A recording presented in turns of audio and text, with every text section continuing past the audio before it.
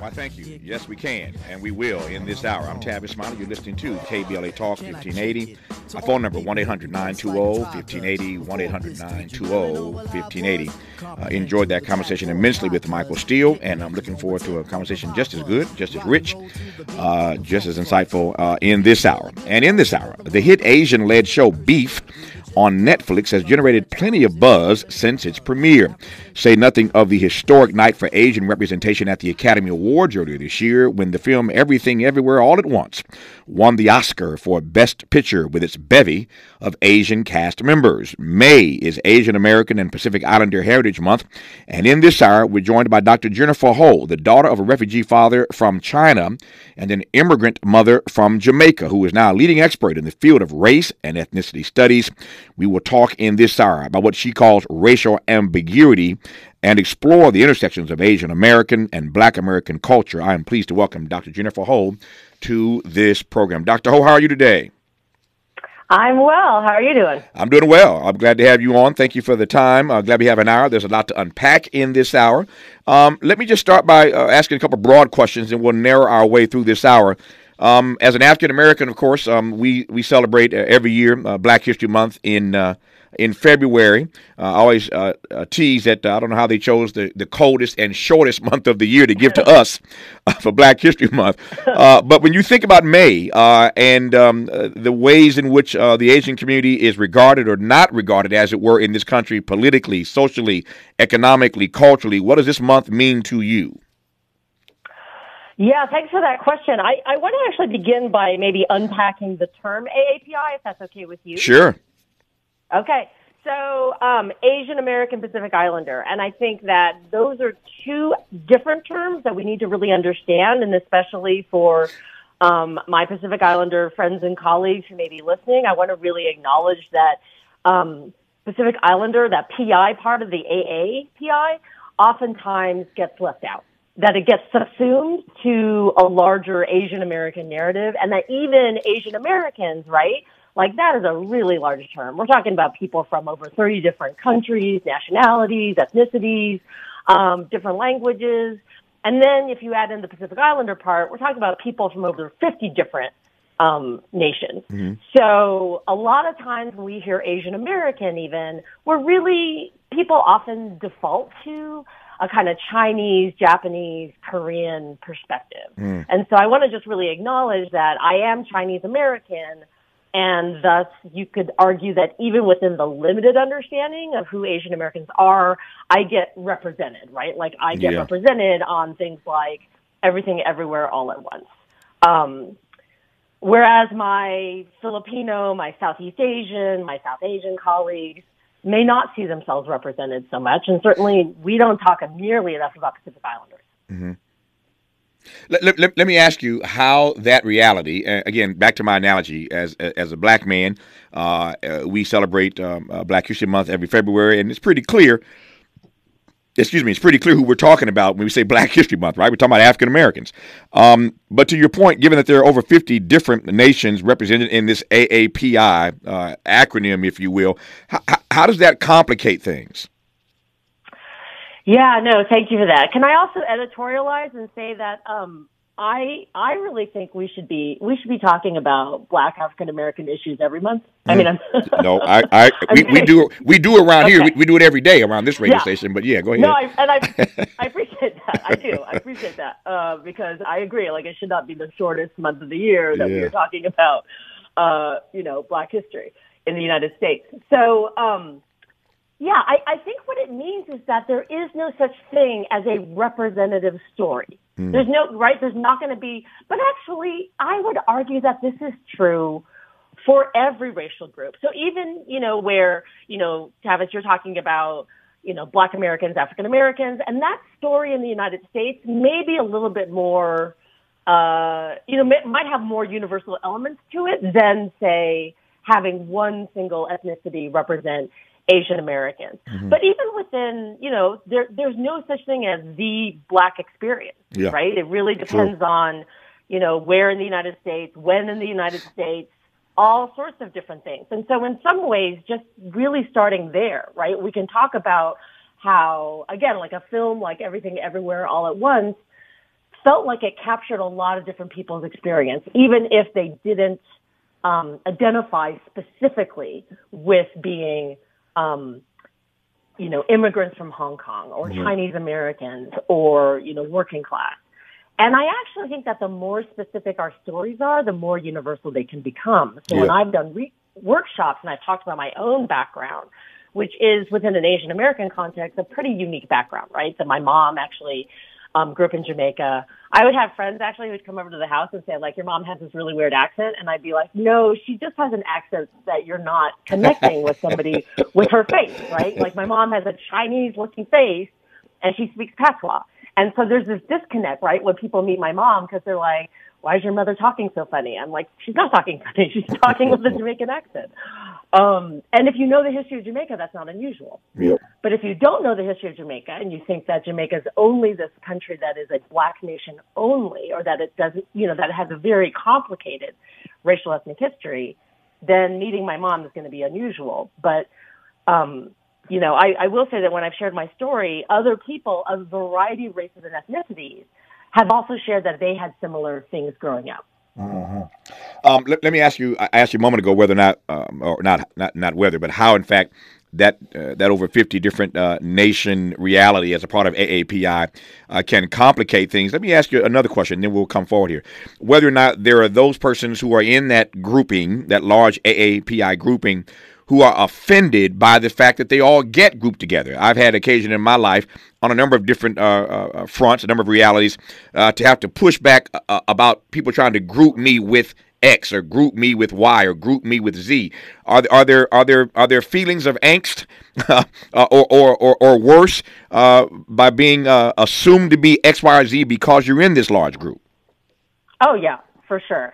And I would say that there's a variety of reasons and reactions. So there are some who would say, I'm an American. I want to be identified as an American. I don't want to be identified as AAPI because that doesn't capture my full experience, and I should not have to justify that I'm a U.S. citizen, right? So that's one type of response. And then there's another type of response that says, I'm Vietnamese. I have a very distinct experience as somebody who is a Vietnamese American whose family were refugees from the war in Vietnam. I don't feel like that the category of AAPI captures my distinct history. And then especially, again, when we're talking about Pacific Islanders, and let's take, for example, Native Hawaiians. Mm-hmm. Native Hawaiians would say, we have a very particular history related to settler colonialism that makes talking about our issues more similar to talking about Native American issues. And so we don't want to be lumped in to this AAPI category because it ignores the differential power relationship of the U.S. government relative to Hawaiian sovereignty. I got a lot to talk to you about in this hour, and I'm glad we have the hour. Her name is Dr. Jennifer Ho. May is AAPI month. We're talking about some work that she's done on what she calls racial ambiguity. We'll unpack that as we move through the hour. I'm really fascinated to get into a deeper dialogue about Black Asian American issues. So a lot to get to in this hour with Dr. Jennifer Ho, who you're listening to right now on KBLA Talk 1580. All right, Dr. Jennifer Ho, let's get this party started. So when you use the term racial ambiguity, unpack that for me, please. Absolutely. So, we began with my family background, and I guess there was a way growing up that I never quite felt Chinese enough, authentically Chinese, because I didn't grow up speaking either Mandarin or Cantonese, and because my mom did speak patois. And so I felt like I wasn't quite Asian sometimes, that I didn't fit into a kind of typical narrative. And so that got me thinking about other people who in my book, I labeled racially ambiguous. And so among the types of people that I look at and stories that I look at in my book are transracial adoptees, right? People who are of Asian descent, who were born in Asian nations like Korea, China, Vietnam, who then get adopted into families in the United States, largely white families. And then, of course, multiracial people. So I look at Tiger Woods. I look at other mixed-race figures, novels written about mixed-race Asian American people. And Tiger in particular is really interesting because, especially early in his career, he was almost always referred to as a black golfer, which he is. But he's also a black and Thai golfer. He's also Asian American, even though he very rarely will only be described as Asian American. And it's similar to Kamala Harris, that, you know, all sorts of people were asking, like, who is she?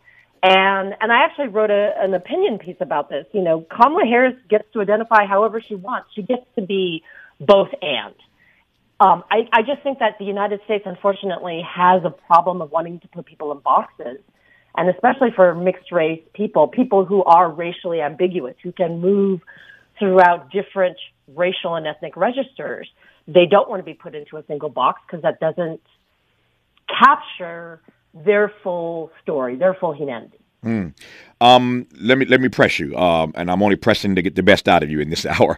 Sure. So let me press on this. I am not so sure I buy your belief, your sentiment that we do in fact get to identify however we want. And you see where I'm going with this. I raise that because there are societal norms, there are societal pressures, there are societal expectations, there are societal frames. Pick your phrase. I'm not so sure we get to identify however we want. I recall I interviewed Tiger many years ago in his career. I haven't talked to him in a long time, but I interviewed him early on in his career. And he made this point to me that he was, I don't know how he pronounces it. I think he said Coblinasian, made up his own word. I'm not black. I'm not that. I'm a Coblinasian. I'm this, I'm that, I'm all of this. He didn't want to be called African American. Okay, Tiger, that's your business. But when Fuzzy Zeller wanted to offend Tiger Woods when he won the Masters the first time, and the Masters winner, as you may know, gets to pick the meal, Fuzzy Zeller made a joke about them eating fried chicken and collard greens because Tiger had won and got to pick the meal for the big dinner. So you can call yourself a Coblinasian, Tiger, so you can identify the way you want, but not really. Kamala Harris can identify how she wants, but not really. She's still regarded as the first African-American vice president of these United States. So I'm not sure I buy the argument that we really, truly can identify however we want. Your thoughts? So I appreciate you bringing that up because I think there is a reality of the way that white supremacy operates in the United States that has coded people optically, particularly when they are black identified, into a box in which they are seemingly trapped. Yep. And I want to say seemingly because when Tiger Woods has been interviewed about this, now I don't know that I want to give him the benefit of the doubt by saying, you know, he was a young man when he came up with this phrase Coblinasian and, you know, had his own reasons for wanting to maybe use that term or wanting to not solely identify as black, right? But he did he did get interviewed and he said this, which really kind of stuck with me and stuck with a lot of other mixed race scholars and activists. He said, look, if I deny my Thai heritage, if I deny that I am also part Asian, I deny my mother. Yes. And I don't want to do that. I don't want to deny the relationship I have with my mother and the role that my mother and her culture has played in my life. And I think that is a very compelling argument. And Dr. Maria Root has something called a Mixed Race Bill of Rights.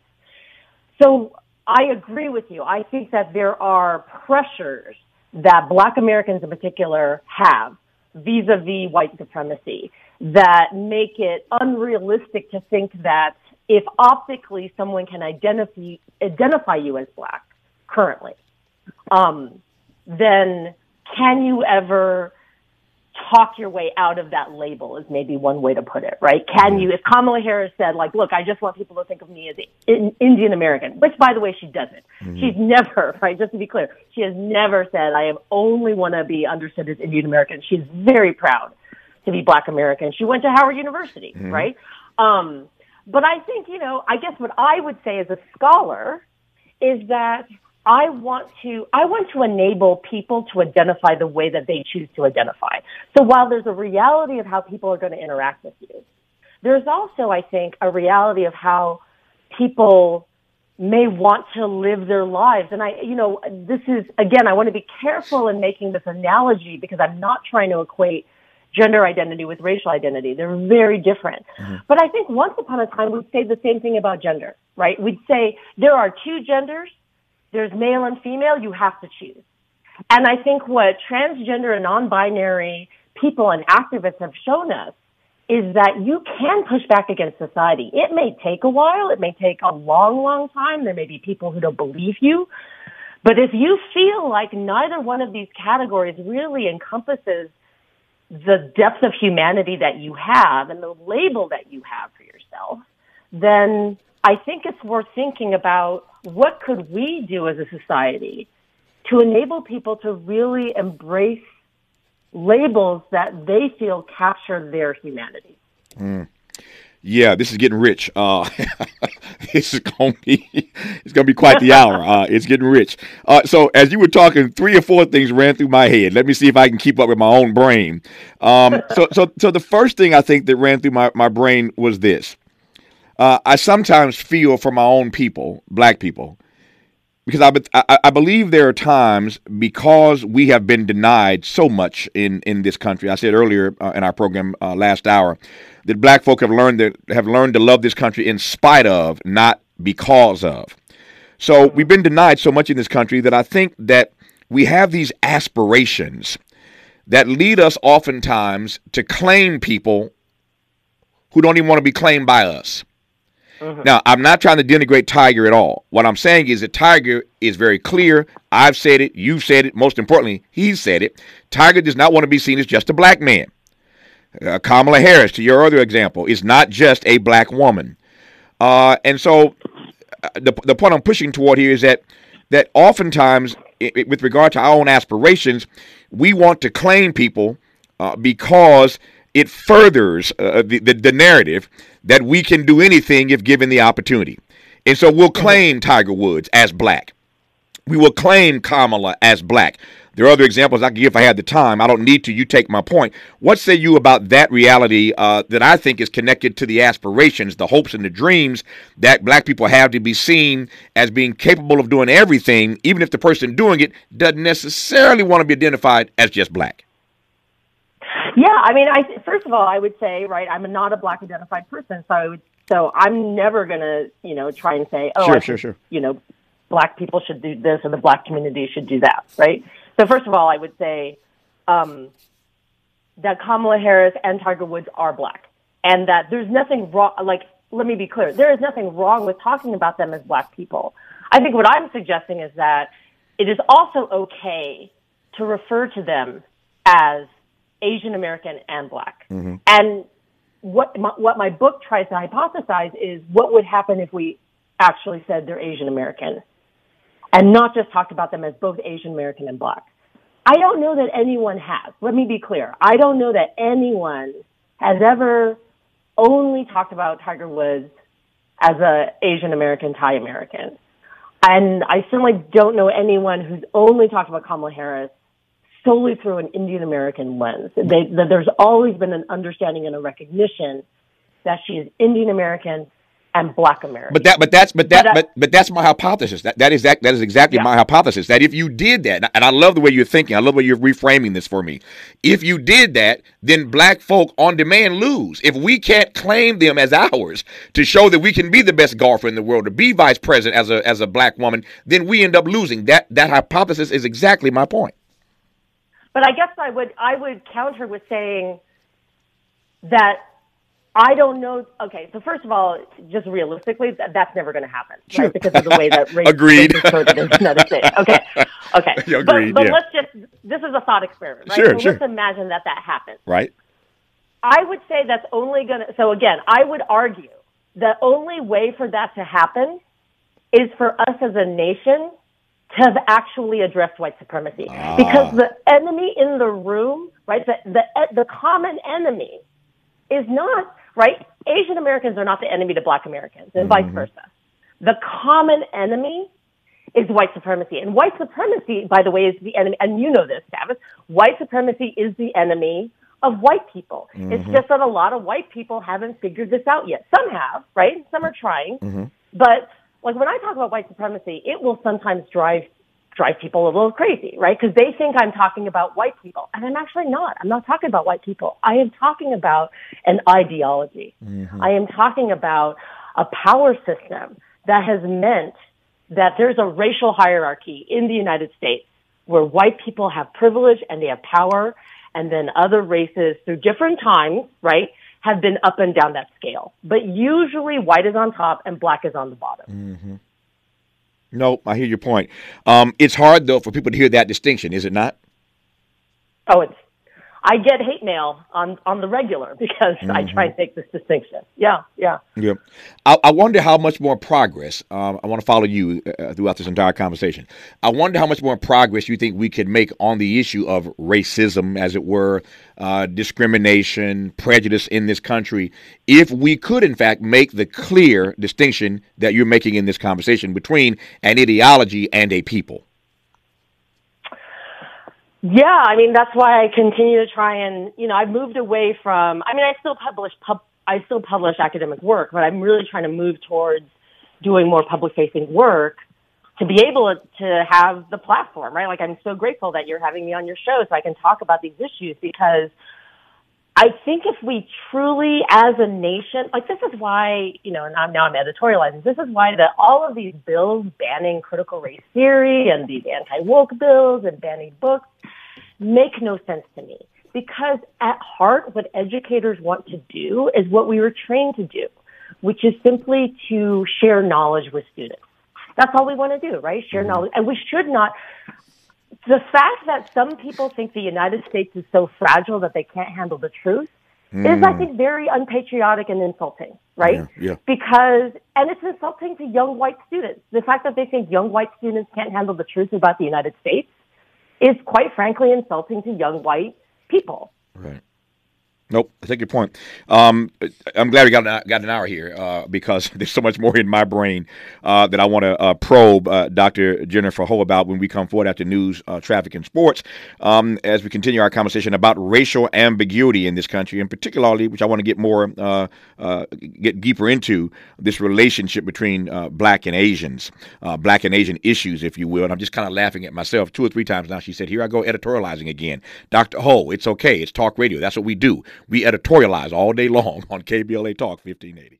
Oh, this thing is getting good with Dr. Jennifer Ho as we talk in this hour about racial ambiguity. Couldn't wait to get back live on the microphone and to hear more from her. She's an expert at what she calls, or what she terms, racial ambiguity, and that's what we are talking about in this hour. It occurred to me, Dr. Ho, during that break, as I was thinking about a number of things I want to get you to unpack for us between now and the top of the hour, that when it comes to this notion of racial ambiguity, which the census is making more and more plausible to advance, more and more possible to advance, and you can pretty much, as you said earlier, we were talking about self-identifying. You can pretty much these days self-identify every 10 years any way you choose on the census.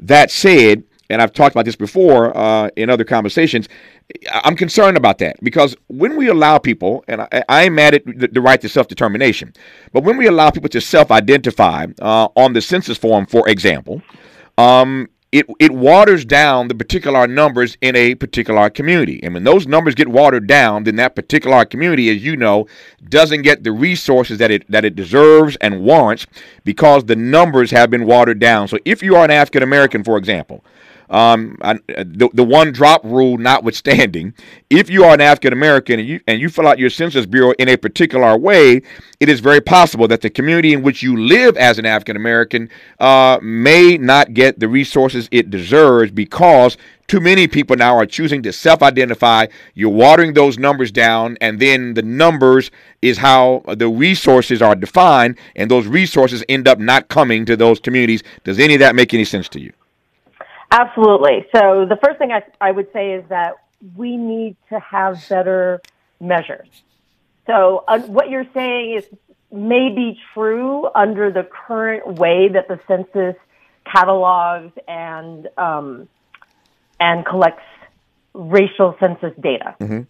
But there are scholars who are actually working on this and trying to work with the OMB in creating better ways to capture the complexity of multiracial people. Mm-hmm. So, Ibram Kendi, I'm sure you've heard of him, sure. And he's the director of the Center for Race and Ethnicity Studies at Boston University. So his team is actually working on this actively, and consulting with the OMB to try and, again, come up with better measurements so that people can both identify multiracially, right? Again, let's stick with the Kamala Harris example, right? Where Kamala Harris could check off 2 boxes both Black and maybe even more granularly, right? Could check off Jamaican and Indian American, and that wouldn't negatively impact the sense of how many Black people, how many Indian American people are in the United States, where it wouldn't be a competition. It would be a way of collecting a more accurate sense of both multiracial people, but then who is actually living in these communities. And though you haven't brought this up yet, I do want to acknowledge that, I do think that people can self-identify racially, and we know of cases of people racially passing. And white people racially passing, and that are hugely problematic. Like, this happens in the academic sphere. It happened where you might have heard the phrase pretendian, somebody who's not Indian American, Native American, who says, I have Cherokee background, and then you find out that they're not an enrolled member. So again, what I would say is those examples shouldn't prevent us from actually not being afraid to think of better and different ways to talk about race and racism and racial categorization. Yeah, when you said pretendian, my mind went to Donald Trump and his calling Senator Warren Pocahontas when that campaign was Yeah, that's a different topic to get on. Yeah, it is, and I won't go there, but my mind went there. I won't go there in this conversation, but I certainly drifted to that memory of Donald Trump, referring her to that way, speaking of racial ambiguity. Let me ask this question, and here's a big question. What do you think, writ large, I promised it was a big question, what do you think, writ large, the Black perception is of Asians? I've had many conversations in my career about what Black folk think of Latinos, particularly here in California, in L.A. specifically, where this radio station is flagship, heard across the country, but based here in L.A., of course. And so we've had any number of conversations. There have been all kinds of books and documentaries and articles and just fascinating conversations about the Black-brown thing. But what do you think, writ large, the Black perception is of Asians these days? And I ask that against the backdrop of the news that we all saw this week, when that former Minneapolis police officer, Officer Tao, I believe is his name, the Asian American man, who held back the bystanders while his colleagues restrained and ultimately killed George Floyd, obviously a Black man, Derek Chauvin in particular, but he was sentenced this week. And so a lot of people saw him standing there and not doing anything about what was happening to this Black man. As a person of color, there are all kinds of questions about why, as a person of color, you thought it was okay to sort of look the other way. He had some comments earlier this week I won't get into right now. He said he was looking the other way. He didn't really know what was going on behind his back, yada, yada, yada, yada, yada. But we all saw him on that tape looking askew, looking askance, not doing what should have been done in that moment. All that said, since that story came out again this week regarding his sentencing, what do you think, writ large, the Black perception is of Asian people? I'm guessing that there's not a lot of trust. And I think there's some good reasons for that. But I also think that the real history of Black and Asian Americans in this country is far more complex than me saying there's not a lot of trust. So, the first thing I'll start with is saying, is there anti-Black racism in the Asian American community? 100%, right? I would never deny that. But is this also a story that is much more complicated than just saying that Asian people are racist to Black people? Oh, yeah. This is much more complicated. And again, I would point to the actual lived experiences of mixed race Black and Asian people as one example of that, right? As well as those of us who have, there are Black people who have Asian family members and friends that they love dearly. There are Asian people who have Black family member and friends that they love dearly. So I think if you're asking me in general, yeah, there's a definite mistrust, and there's some really, really valid reasons for that. But I guess what I know I'm going to sound like a Pollyanna or like my glass is half full, but I guess I just feel like I believe in trying to tell more accurate stories, and that we also kind of need stories that are hopeful, right? Rather than just, hear all the ways that we've seen Asian people be racist towards Black people. Yes, those stories need to be told. And let's talk about Grace Lee Boggs. Yes. Love her. People need to know who she is. Loved her, yes. No, she's amazing American.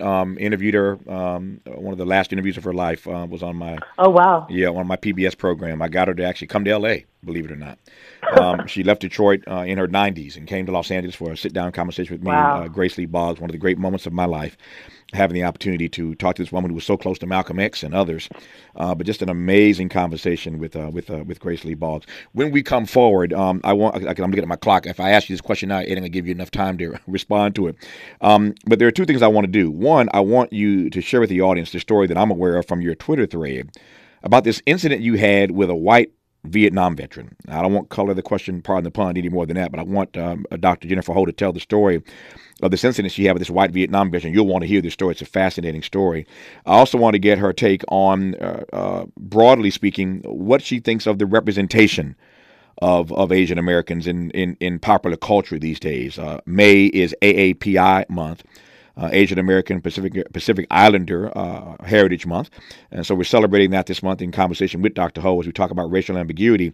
But of late, I mentioned earlier the Academy Awards, a couple hit TV shows, Beef on Netflix. It seems that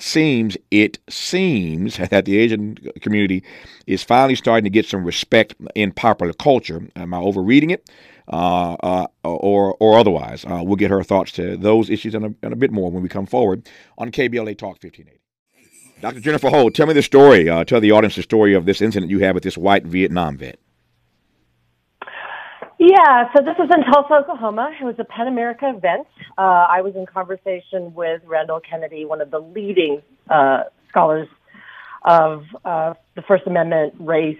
Absolutely brilliant, a career high for me. And we were talking about hate speech. So we were talking about the First Amendment and hate speech. And in my remarks, I talked about Asian slurs, racial slurs used against Asian people, and some in particular. And I'm kind of hesitant to repeat them out loud, but, they begin with a CH, right? And I think people can understand what that slur is.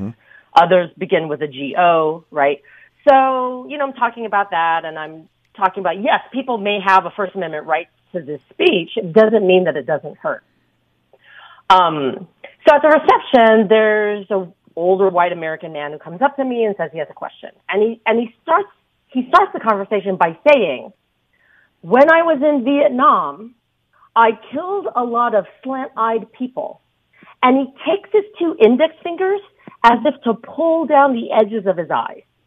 And again, if you are Asian American, you have undoubtedly had this gesture made against you as a racist gesture, right?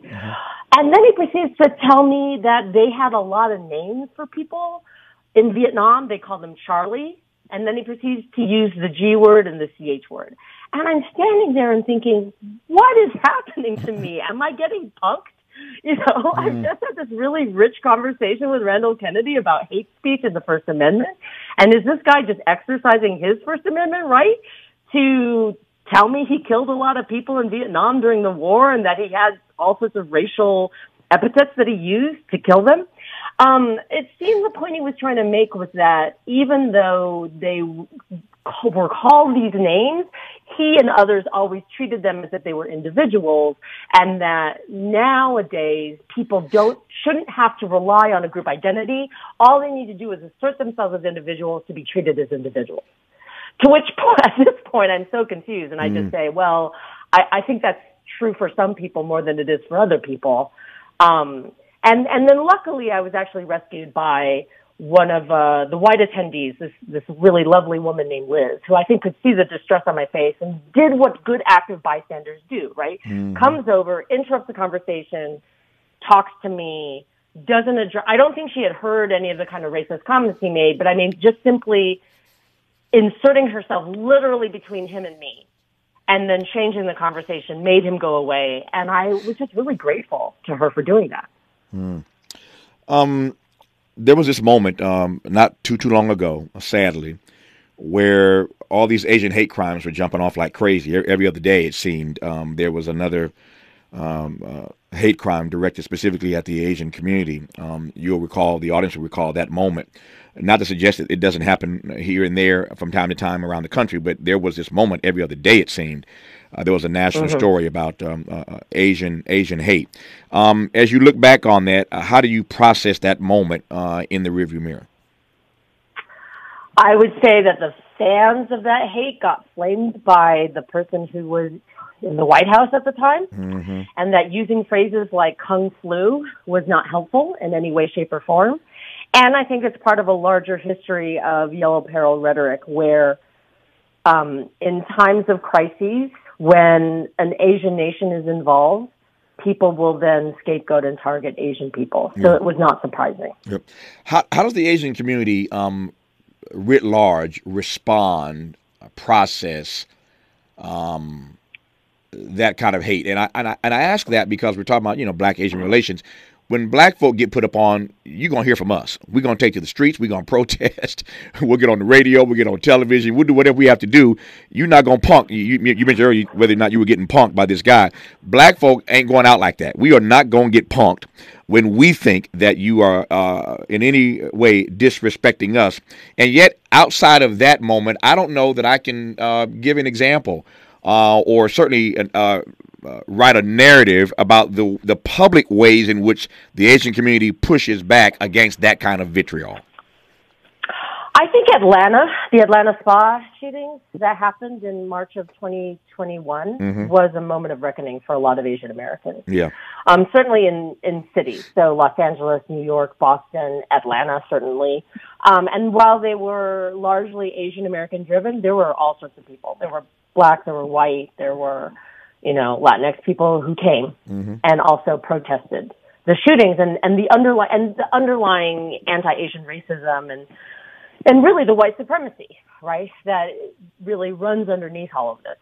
And so, it's difficult, I would say, for Asian Americans because as I talked about at the top of the hour, we're talking about people from, 30 different nations, countries, cultures, and again, Pacific Islanders adds that number to over 50. So there's not really a unifying history, right? There's not a single history of Asian Americans in this country that makes it easy to rally together. But I do think that the COVID-19 pandemic and the, as you said, it seemed like every other day there was, some really violent attack that happened, did help Asian Americans kind of understand a larger history of Asian American discrimination. Nope, I receive it.